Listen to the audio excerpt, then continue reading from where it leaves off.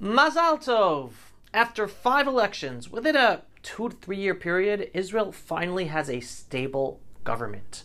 And the best news of all is that this is the first ever Israeli government that includes all proudly Jewish political parties. This is truly a historic moment. Of course, the left, both in Israel and abroad, are going crazy. Now, before I do the deep dive analysis on this new government and the reactions, I just want to say one thing. Do not believe anything you hear, see, or read in the establishment media, even the Jewish Israeli media, about this new Israeli government. Why? Because the media agenda is all about painting this new government as a far-right, extreme, anti-democratic government. Yet, understand this, the Likud politician who was chosen to be Speaker of Israel's parliament is no other than Amir Ohana, a gay man with a partner and 2 children.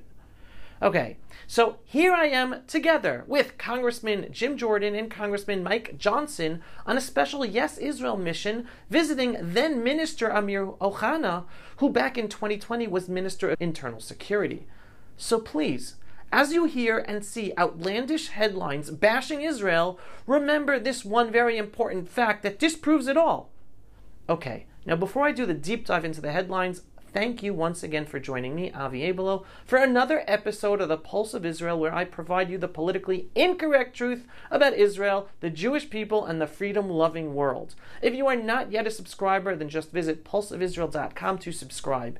If you think this video is good and important and should be seen by others, then just click on the donate button to help us make sure more people see this video. So as I said before, Prime Minister Netanyahu and the Likud party were brilliant to choose Amir Ohana for Speaker of the House, the most powerful position in Israel's Knesset, our parliament. All the right-wing religious parties now being painted as hateful and undemocratic voted to appoint a gay person as one of the most powerful men in Israel. More important than the appointment is the critical message that comes with the appointment. We, right-wing religious people, are not against any person because of his or her personal lifestyle choices. We are against the progressive, really regressive agenda that the left pushes upon us all as a society in the name of the LGBT and trans people. This government easily proves that it has no problem with the personal lives of anybody as is being presented, while at the same time it will work to limit the dangerous LGBTQ and trans agendas from being implemented in Israel's education system and public sphere. Huge differences. Now, let's look at some of the headlines that were all being shown on a daily basis. Headline number 1, NPR. Israel is swearing in a new hardline government on Thursday. A government stocked with far-right nationalists takes office in Israel as part of former Prime Minister Netanyahu's return to power. It's expected to be the most right-wing government in Israel's history. Now, calling it the most right-wing government in Israel's history is actually true. But by the establishment media calling a Jewish government far-right nationalists, that is their way using that language to compare our government in Israel to a Nazi government, which is an absolute disgrace and a literal blood libel. Next, we have a few headlines in the Israel-based Times of Israel, reporting upon Israeli diplomats and their reaction to the elections. And again, understand, many of Israel's diplomats over the years come from the left. Here we go. Ex-diplomats, ambassadors warn new government will hurt Israel's global standing. Over 100 former foreign ministry workers signed letters saying country may face wide-ranging political and economic ramifications if incoming coalition enacts hard right policies. Again, they come from the left, hence no surprise they're saying that. And here's another one. Accusing new government of violating democracy, Israel's envoy to France resigns. Lapid appointee Yael Gurman says she cannot lie to herself and go against her beliefs. Informs Paris of her intention to step down. She's an ally of former Prime Minister Lapid, and she resigned on Thursday, accusing his successor Benjamin Netanyahu and his incoming government of violating the principles of the Declaration of Independence and the vision of a Jewish democratic state. Guys, the government was just sworn in on Thursday. It hasn't even implemented any policies. Yet, according to her, it already is violating the principles of the Declaration of Independence and the vision of a Jewish democratic state? Sorry to put it like this, but the left are sore losers. When the left loses, What do? They automatically delegitimize their right-wing counterparts instead of practicing tolerance and democracy. This is similar to what America experienced when Trump won. It's the same thing. It's the same playbook. But it gets worse. This next headline is from Haaretz, a totally anti-Jewish state paper in Israel. Headline, Iran is already here. Thousands protest new Israeli government outside Knesset. Thousands of demonstrators, LGBTQ immigrants, Reform Jews, anti-occupation and pro-democracy activists demonstrated opposite the Knesset to protest Bibi the liar and Israel's most right-wing religious government ever. Iran is already here. We just voted for a gay Speaker of the House. Unbelievable. And here's another one. Hundreds block Tel Aviv highway in protest against new government.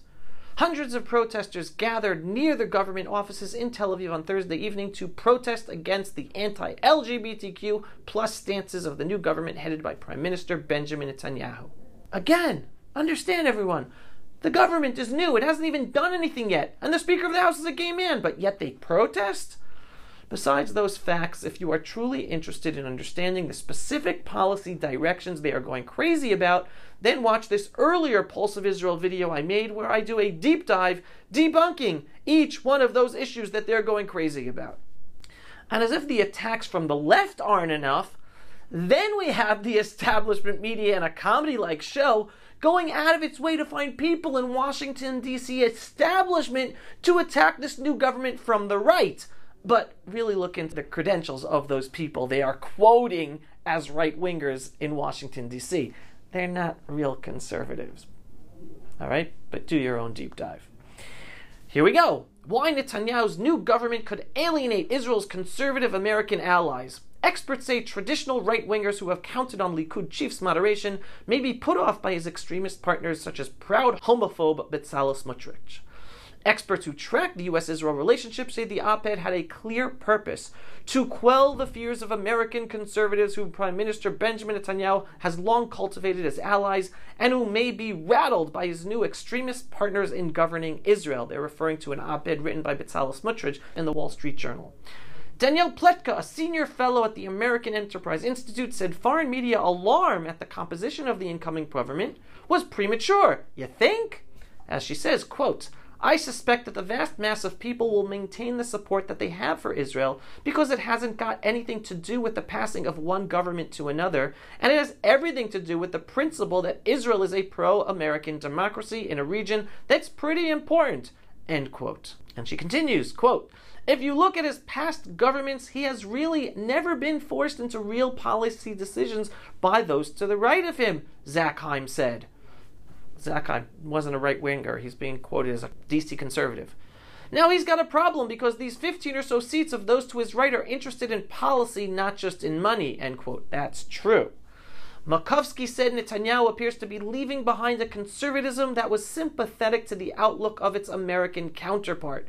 His success has been that he's a stabilizer. He's risk-averse. He's focused on the prosperity of the country with high-tech success. He's the one to be seen as the tenacious guardian against Iranian nuclear influence, he said. And those are things people could relate to. Now it just seems like he's just throwing the playbook out the window, end quote. And it's true, Netanyahu has been very cautious through the years. And here we're seeing he's going with his voter base, finally. Now, this same fear-porn message from the so-called right was then printed in another Israeli English publication. Here we go. Netanyahu's new government could lose a critical constituency, American conservatives, and then reprinted in an American publication titled, Israel's liberal rightward turn is a warning. Again, you look at the people quoted in that article, they're not real right-wingers. Netanyahu's new government is the most right-wing in Israeli history, a coalition of Likud, the conservative power center, and a variety of far-right and ultra-Orthodox factions. There is no moderating presence, no illusion of an opposition. For American liberals, so why are they attacking them as conservatives? It's the equivalent of the Republicans governing with more than 60 senators and an enormous House majority, many of them either Trumpian or hardline evangelicals. Yes, and that's the democratic process, so it's okay, right? But what do we learn from all these media attacks? That we must be doing something right with the first all-Jewishly proud and nationalist government in Israel's history. And I speak more about that in this Pulse of Israel episode right here. Understand, Prime Minister Benjamin Netanyahu is no political novice. He knows what he is getting himself into. Hence, he tapped former Israeli ambassador to the United States, Ron Dermer, to be his point man with the Biden White House. Ron Dermer already has experience working as ambassador for Israel during the Obama administration, so I'm sure he will know how to deal with the Biden administration as well. He went through the torture of Obama years. He'll deal with senile Joe Biden and his administration. The bottom line, this is the best government we have ever had in Israel, and it is absolutely miraculous that we have it. Netanyahu would have easily included either Lapid or Gantz on the center-left, just as Bibi has always made sure to include a center-left party in every single one of his previous governments. The only reason he didn't do it this time is because they both boycotted him. They literally campaigned on the promise to their voters that they would not sit in a government with Bibi Netanyahu. So the only ones who the people on the center-left can blame for this proud right-wing Jewish nationalist government is themselves, because their own parties boycotted Netanyahu. So that's the whole irony of this situation. To really understand and appreciate how far the Jewish people have come in Israel with this new government, I highly suggest you read this article I wrote titled, "The Jewish People Are Winning, Looking Back at How Far We Have Come." Regardless, everyone, this government won't be perfect either. No government ever will be perfect. We sometimes have good governments, sometimes mediocre governments, and sometimes really bad governments. But no matter what, we always must be thankful to God above. Everything comes from God, and everything is always for the best, even if we don't understand it. But most important is that we always must show our appreciation for what we do have, and stop putting too much trust and faith in our politicians. It's all up to God. And the Jewish people having sovereignty in our ancestral homeland after 2,000 plus years of exile and persecution is something we can never take for granted, and we must always be thankful for, even when times are tough. God above wants to see us appreciative for what we have and see that we are always working towards making things better. Ultimately, it is up to us, with His help, despite whatever politicians, whether good or bad, are in power. It's up to us, together with the one above. Am Yisrael Chai. Everyone hold on to your faith. Be proud, be happy, focus on the positive. Things will be good. Pulse of Israel, frontline videos from the Holy Land. Support our work by donating today.